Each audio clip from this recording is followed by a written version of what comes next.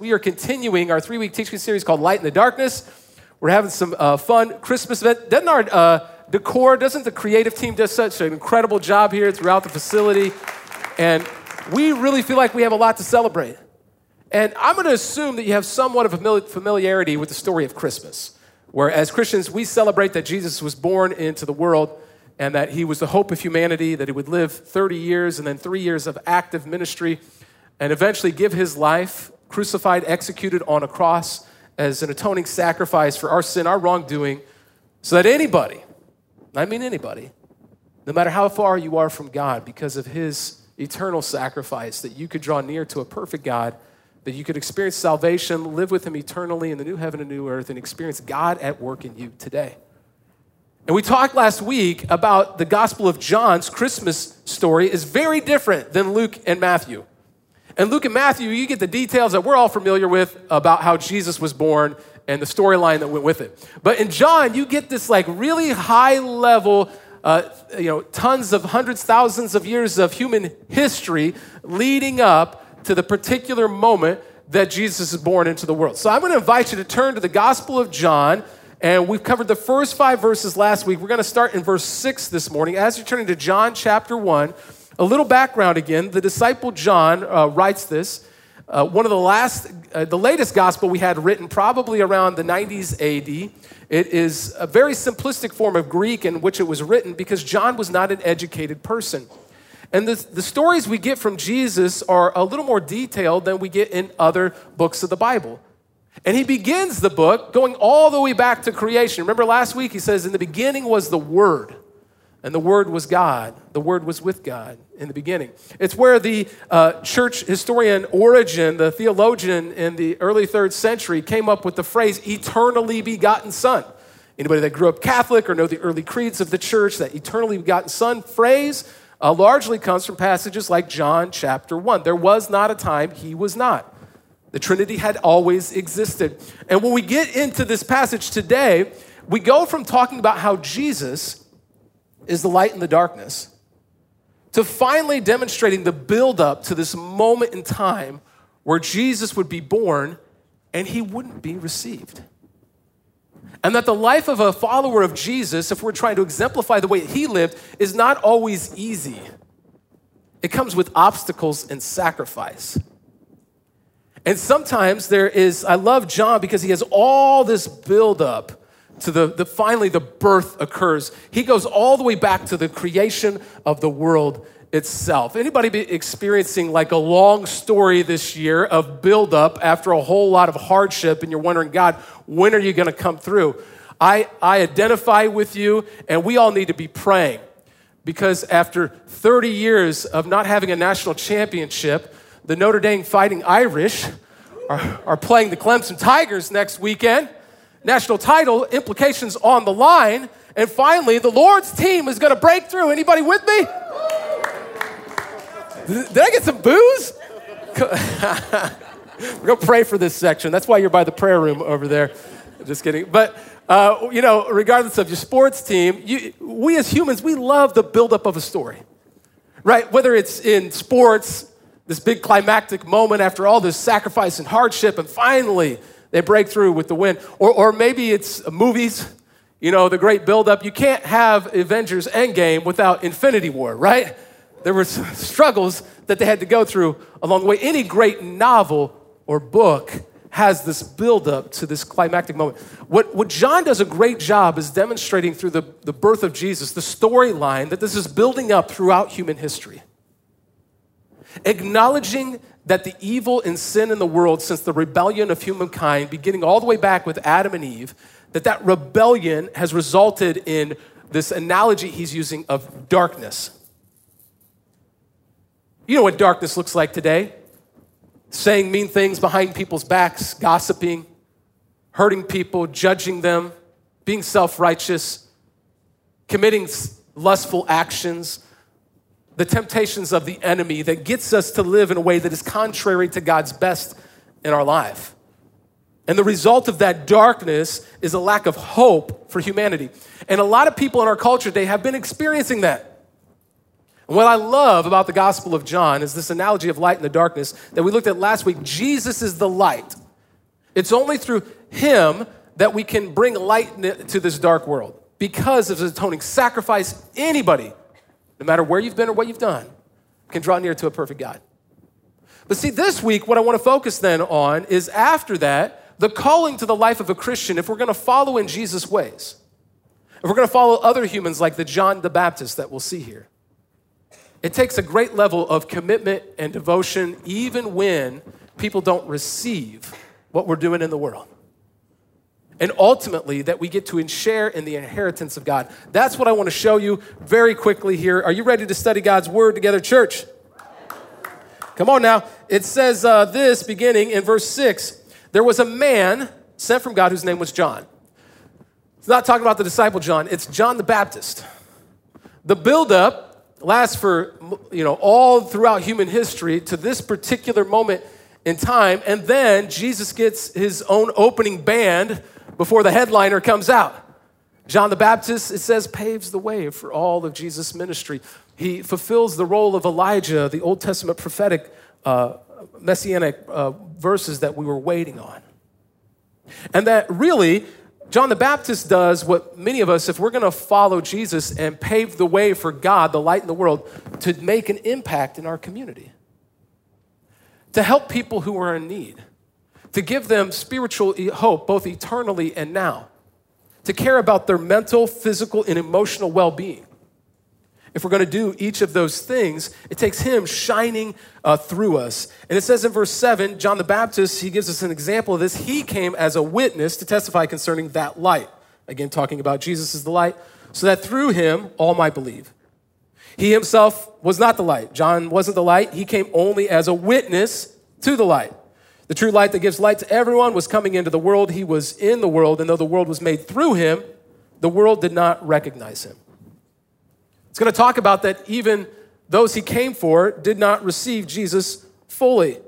Verse 11, he came to that which was his own, but his own did not receive him, yet to all who did receive him, to those who believed in his name, he gave the right to become children of God. That if you're a follower of Jesus today, you're not just a son or daughter of your biological father or mother, that you are actually a son or a daughter of the living God. That you share in the inheritance of Christ Jesus himself, the power and the authority with the Spirit of God at your back. Verse 13, children born not of natural descent, nor of human decision or a husband's will, but born of God. In the short time that we have together, we're just going to break these few verses down, highlight some other passages in Scripture that get us a little deeper on these things.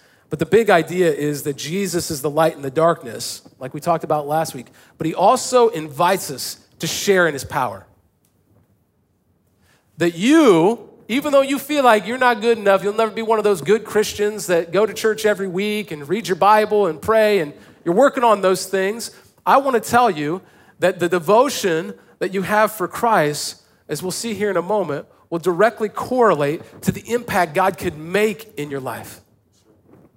That he could use you the one time when culture is on our side, well, one of two times, Christmas and Easter, to make an impact in someone's life who desperately needs it.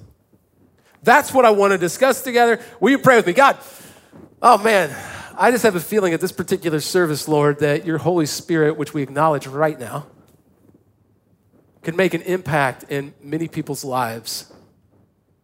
And that there are many of us who have been experiencing a lack of hope and desperation. We've experienced the darkness lately.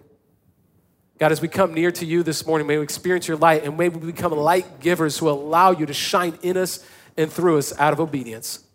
We love you, Jesus. We give you this morning. We pray this in your name, and all God's families said, amen. Amen. You know, I think sometimes we focus so much on the bad things happening in the world, sometimes we miss out on the really cool, amazing things that are happening. You know, you may not realize this, but because of your generosity, we have been able to make an impact this year that we never would have thought possible. And I'll get into some of the details a little bit later. But we've given away tens of thousands of dollars of food to people in need. We've helped people in the middle of tragedies in which they've been going through.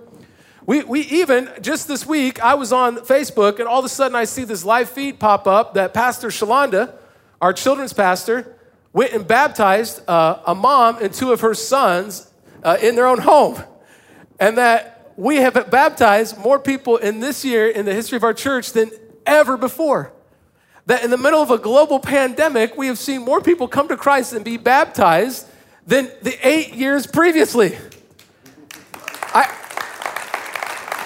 I like to celebrate that God is still living and active and moving today, and sometimes we miss it. Sometimes we miss when people in our church who have gone through hardship this year in the middle of the crazy dark times that we live in a variety of ways, physically, emotionally, mentally, financially, struggling, whatever it is, people in our church family have prayed for them, reached out to them, given meals to them, helped them in financial ways. They have sacrificed so that the family of God might experience the love of Christ, the light in the darkness. And so when I'm talking about these things this morning, I believe it really matters.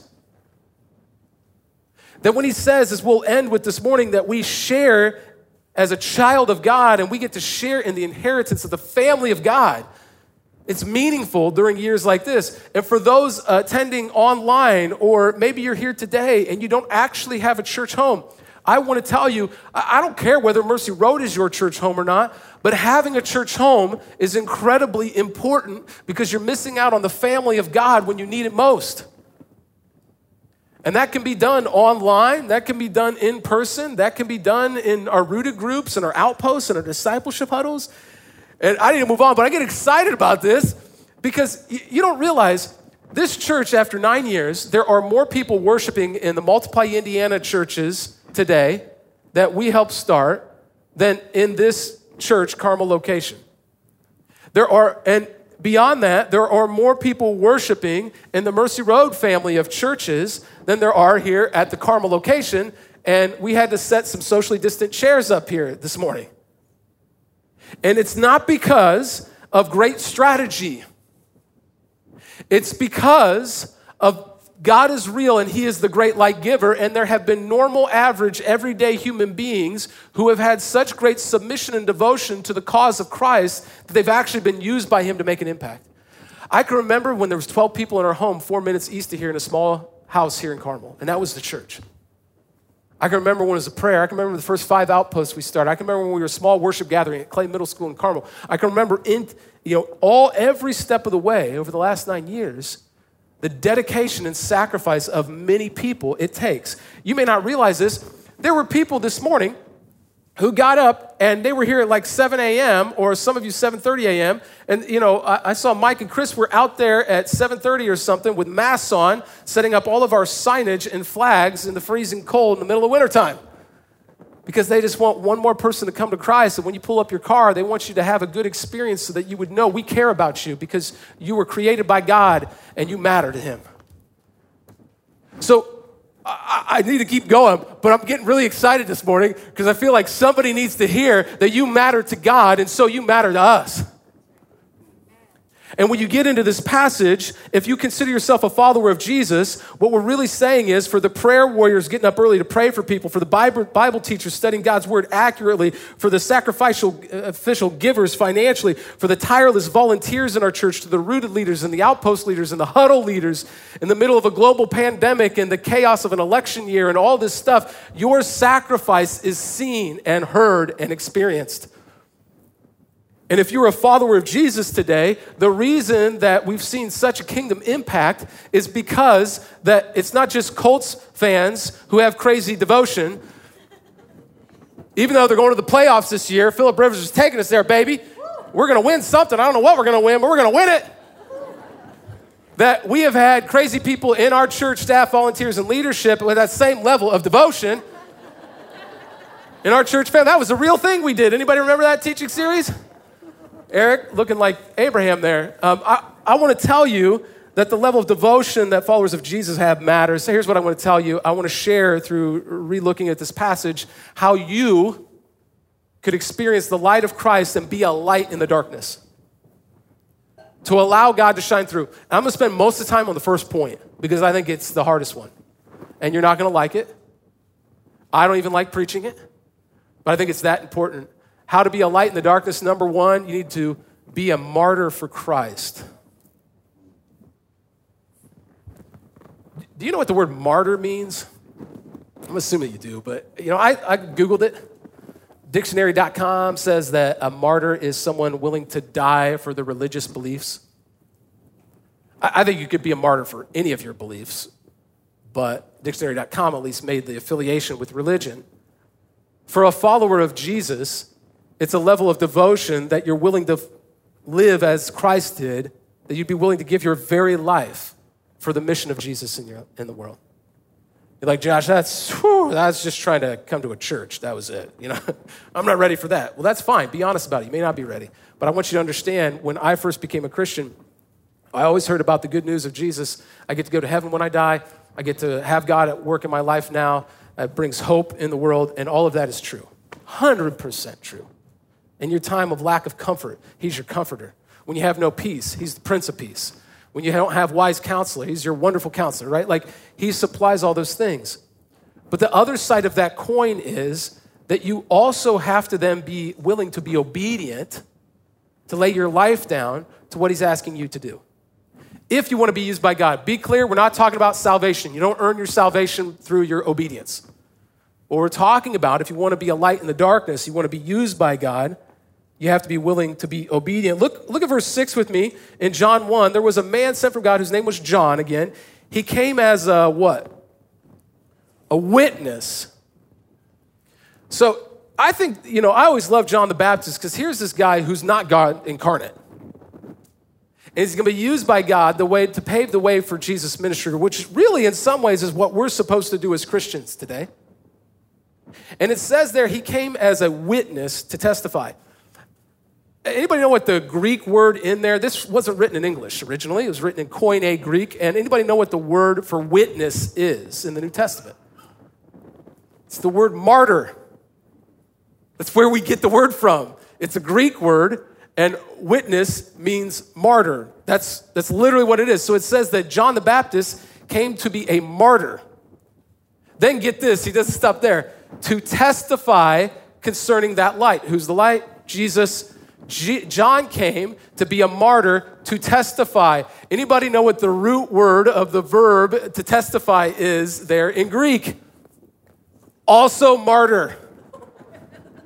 So he gives us the noun and the verb for you English scholars out there to be a martyr. That literally he came as a martyr to be martyring for the light.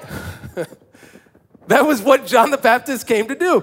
If you want to follow, by the way, it wasn't just John the Baptist. We serve a Savior himself who gave his life as a ransom for many. That was his whole task. He could have stopped it at any moment, but he chose to lay down his life out of love for others. Verse 8, he himself was not the light. He came only as a witness, a martyr to the light. He is a martyr so that people might know Christ. And that the follower of Jesus lives with a level of devotion like that. To be a witness for Christ means you're a martyr for him. But doesn't that mean that sometimes you might get taken advantage of? I was talking to my mentor in California this week on the phone, and we were talking about how one of the hard things in our culture often is that we think that once we're a Christian, that we're never going to have hardship to endure, and that we just are going to, everything's going to be roses from now on. And the truth is that if you're following Jesus, there is going to be tribulations and hardships and trials. It's the life of a martyr. That's what it means to follow Jesus. Think about Matthew chapter 5 for me with just a second. Jesus says these words in verse 38. You've heard that it was said, eye for an eye and tooth for a tooth. But I tell you, do not resist an evil person. If anyone slaps you on the right cheek, turn to them the other cheek also. And if anyone wants to sue you and take your shirt, hand over your coat as well. That doesn't seem like what we do. If anyone forces you to go 1 mile, go with them 2 miles. Give to the one who asks you, and do not turn away from the one who wants to borrow from you. Now look, I want to make absolutely abundantly clear what God is not saying in this passage is to allow abuse in your life. The difference is choice. John the Baptist, Jesus, they chose this path as a means of loving this person. That they put God first, others second, themselves third. That was the heart behind it. Not because somebody evil was doing something evil to them and they wanted to stop it, but they couldn't. That's very different. Okay, so we're all tracking. But following Jesus means that there will be moments where you're going to sacrifice for other people. I've got the statement I'm going to put up there. I really believe this. Our level of commitment to the cause of Christ does not earn us salvation, but will have a direct correlation to how much we see Christ at work in our lives. I see people all the time who are like, man, I really want to find freedom in this area of sin. Man, I really want to help this person in need. Man, I really want to tell people about Jesus. Man, I really want to make this impact. But when the rubber meets the road to have the devotion and to sacrifice for those things, we shirk back as if that couldn't be of God. Look, we're heading into one of the 2 times during the entire year where culture is on our side to tell people about the good news of Jesus, that we believe is eternal salvation, that the Holy Spirit of God can be with us, that it's a light in the darkness, that they could have hope in a dark world. It's really, really, really good news. But if we don't have the willingness to speak up, not out of self-righteousness, not out of condemnation, those aren't the ways of Christ, but out of love and compassion for those in our family, who will? If we don't sacrifice for the movement of Jesus today in our world, it won't happen. All of those churches that are meeting today, worshiping God, it's come because you all sacrifice to make it happen.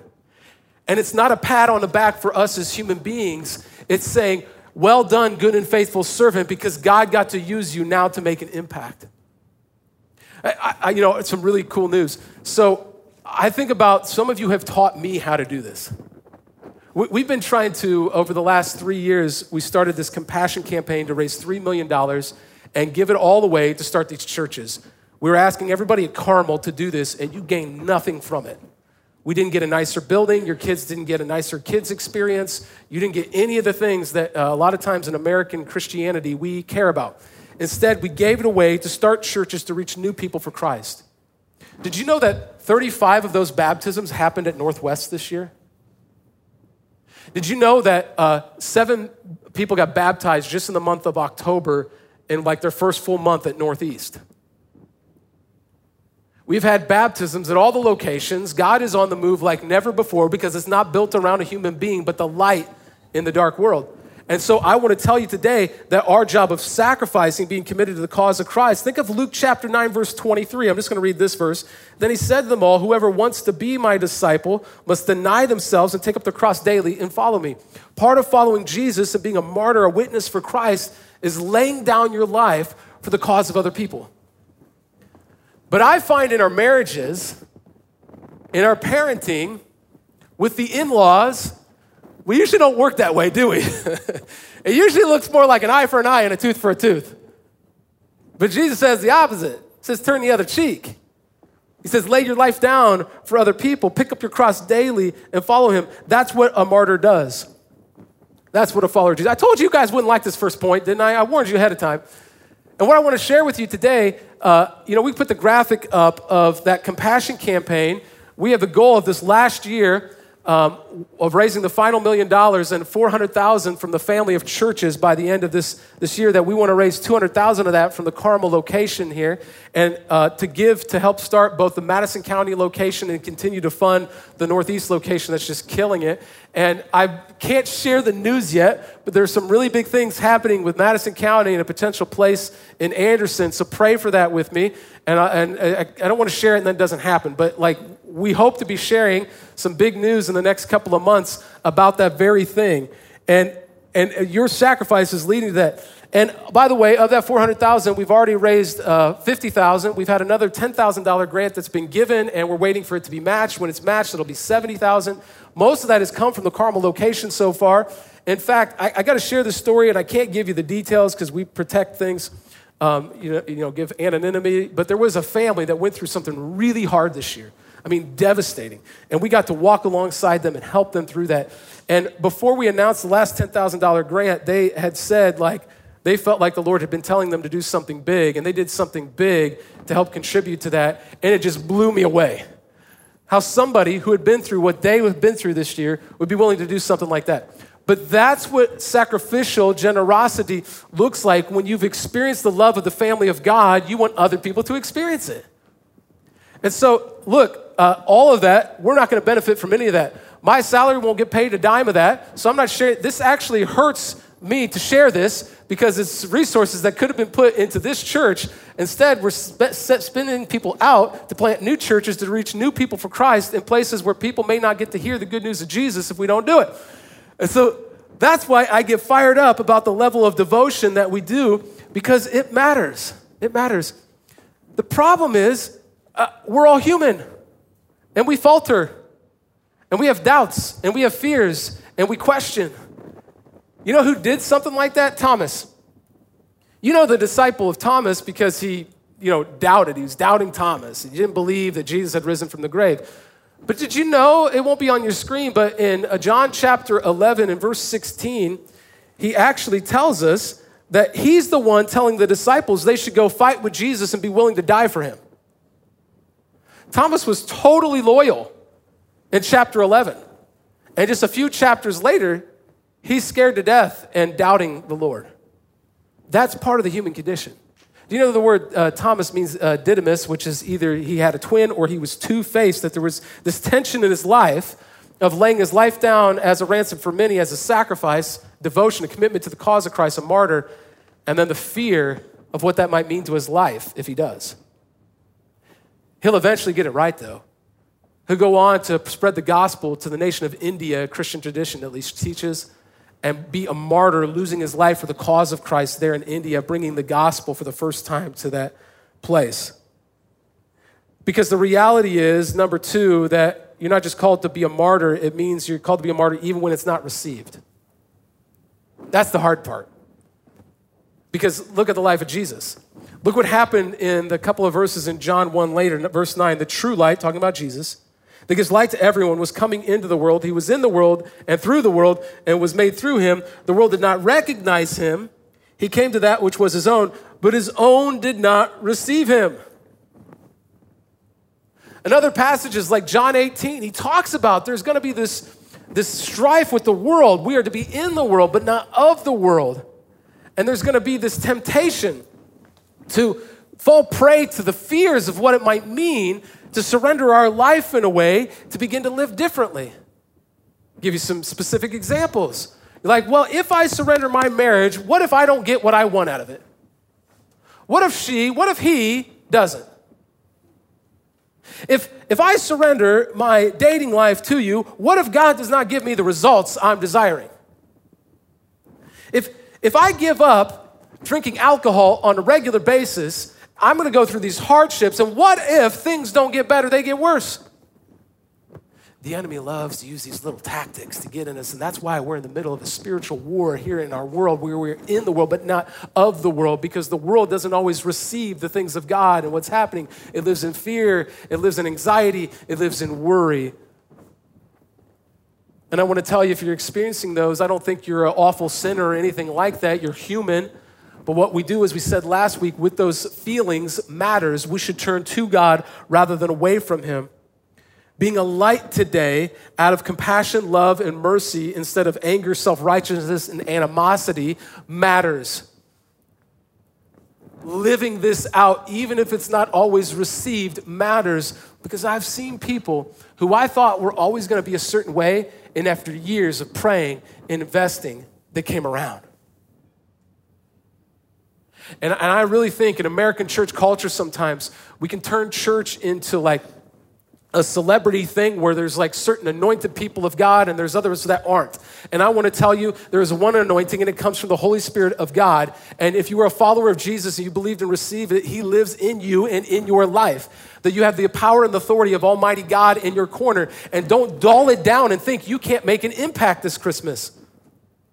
That's why my third and final point from John chapter 1 is this, that then after you are a martyr, even when it's not received, you do have to receive your inheritance in being a child of the Almighty God. A child of the Almighty God. See, verses 12 and 13, John goes on and he says, yet to all who did receive him, those in the room who you've given your life to Christ, you're a follower of Jesus. To those who did receive him, to those who believed in his name, he gave the right to become children of God. The letter to the Roman church says that we can call him Abba, which is the word daddy. You can call him daddy. You have that type of relationship with him. Your biological father may not have been the best example for you, but your almighty Father in heaven is without sin. He is perfect in every way. And that almighty God, you get to call him Father, Daddy, that you are a child of the King. Verse 13, children born not of natural descent, nor of human decision or a husband's will, but born of God. And I just want to highlight why this matters. There's this cool story in Mark chapter 5, verse 38, where there's this synagogue leader, Jairus, who is wanting, his daughter has died, and he comes to Jesus. Look what happens here. Verse 38, when they came to the home of the synagogue leader, Jesus saw a commotion with people crying and wailing loudly. He went in and said to them, why all this commotion and wailing? The child is not dead, but asleep. But they laughed at him. After he put them all out, he took that doubt and that fear away of those who were thinking not as a child of the King. After they put them out, it says, he took the child's father and mother and the disciples who were with him and went in where the child was. He took her by the hand and said to her, Talitha koum, which means, little girl, I say to you, get up. Immediately, the girl stood up and began to walk around. She was 12 years old. At this, they were completely astonished. What I want to share with you is, could you imagine being on the outside of that door? Hearing what was happening inside and seeing this 12-year-old girl that you loved walk out of there. Being Jairus' daughter, being the synagogue leader's child, had no power and authority to change the hardship in her life and to resurrect her life. It was only that she was a child of Almighty God, only because the Son of God himself worked in him, that the Holy Spirit healed her in that morning. We don't always get God to answer our prayers the way we desire this side of heaven. But what I want to tell you this morning is that the power of God that could resurrect a 12-year-old girl resides in you if you're a follower of Jesus, if you've believed and received the grace and forgiveness of Christ, if you have fully devoted your life to Jesus. And the level of devotion and sacrifice that you place in your life is how much God is going to be able to shine through, because you had the humility to make this life not about you, but about him and his mission. And I'd say that as someone who has lost a child and prayed for that child, but I want to tell you that the power and the authority of God worked in my life despite not answering the prayers the way I wanted them to be answered. We saw people receive Christ for the first time over and over again. And this level of sacrifice and submission happened because we had no choice but to live it out, because we were in such pain when we started the church. And I want to tell you this morning, if you have walked in here and you're experiencing that pain this year, you've only known the evil and the darkness, I want to tell you that the light of Jesus is real. The peace that surpasses our understanding is real. And if you are a follower of Jesus, do not underestimate the inheritance it means to share in the family of God. You think that you're just some broken human being who could never make much of an impact in your life, and the enemy's going to keep you under his foot for the rest of your life with that kind of thinking. He says he has empowered you with the same Holy Spirit that raises people from the grave resides in you. And you're not just a child, a son or a daughter of your biological mother or father. You're a child of the King Almighty, and sharing in his family, his inheritance. He'd been waiting since the beginning of time for the moment to come into the world and to be born, to be crucified, so that the Holy Spirit could be given to those who know him, so that you, even though there is still darkness this side of heaven, you could bring light today by having the humility to lay your life down for the ransom of many, by being a martyr even when it's not received, and receiving the power and authority and the might of Almighty God in your corner. And we need some resurrected Christians that aren't living wimpy lives, but are truly born again spiritually, believing that God could use you to reach those people that you think will never come to know Jesus. You know they're so far from God, it will never happen. And it won't unless we go to the light giver, the one who brings light in the darkness, and we submit to him and we pray and we're obedient to what he's calling to. And then I'm telling you guys, we have seen it time and time again, lives changed over and over and over again, joining the family of God, because there's something powerful about the family of God during dark times. And we've experienced that this year. Will you respond with me in prayer? God, I thank you. I thank you for each person that came out this morning and those attending online right now. I believe probably you're speaking to somebody online right now. You don't have to be in this building to allow Scripture to transform you. I don't know who he's talking to this morning, but online or here in this room, if you have never received the forgiveness of Christ, if you have never repented of your sin and devoted your life to him, you are missing out, not just on the salvation, but how you could be used in this lifetime to make an impact. And some of us in this room, we've been doing the consumerist Christian thing for a very long time, coming to church on Christmas and Easter and attending these occasional things, but never devoting our lives to him. And we may have salvation, but we've never really been used by you, God. So in both parties this morning, we have a lack of being willing to submit to you. And so if that's you here in the room or online, whether for the first time or to just fully commit your actions to the Lord, I invite you to pray this prayer of repentance and devotion with me. Pray this with me. God, forgive me for doing life without you. Forgive me for doing it on my own. I repent of it. I'm not going to be perfect, but I'm going to surrender everything in my life to you, God. And I pray that I would have the humility to let you shine through me. Use me as a vessel. And then pray this. On this morning, this Sunday, I surrender my life to your Lordship, Jesus, fully.